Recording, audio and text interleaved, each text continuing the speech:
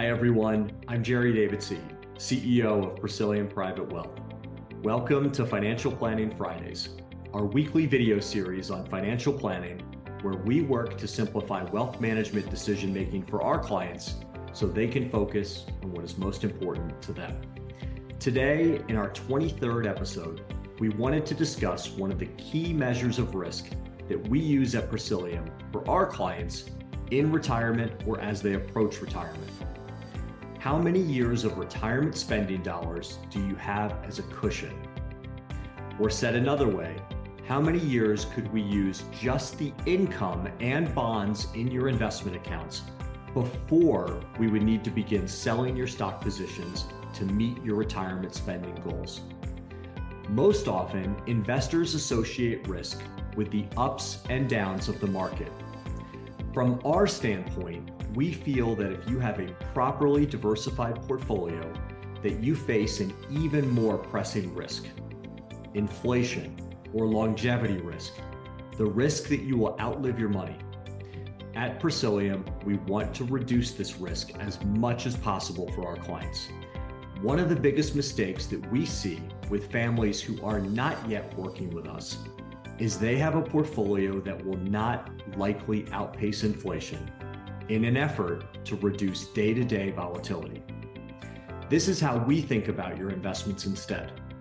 We start by building out your cushion, or a portion of your investment allocation that we can use to meet your retirement spending needs that is much less affected by market volatility.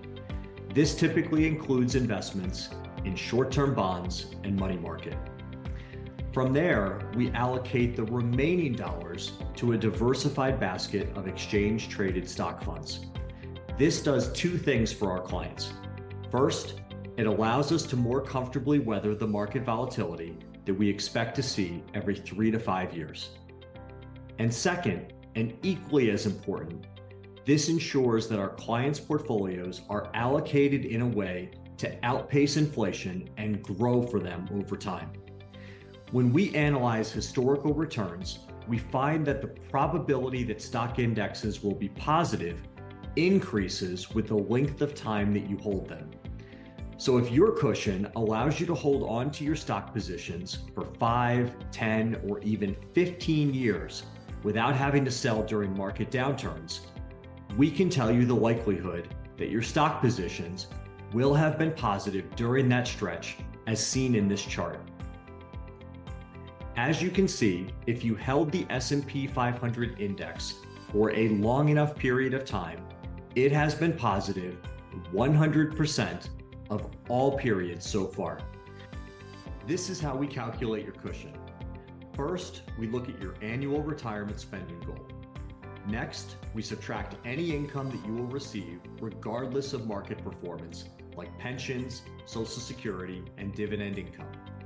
For example, if you have a retirement spending goal of $200,000 per year and an investment portfolio worth $3 million, the calculation would look something like this.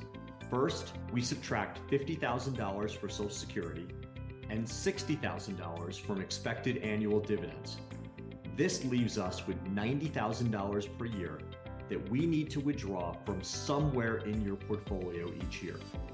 If you hold $1 million in bonds out of your $3 million portfolio, this would last for about 11 years before we'd have to begin using stock to meet your retirement income goal.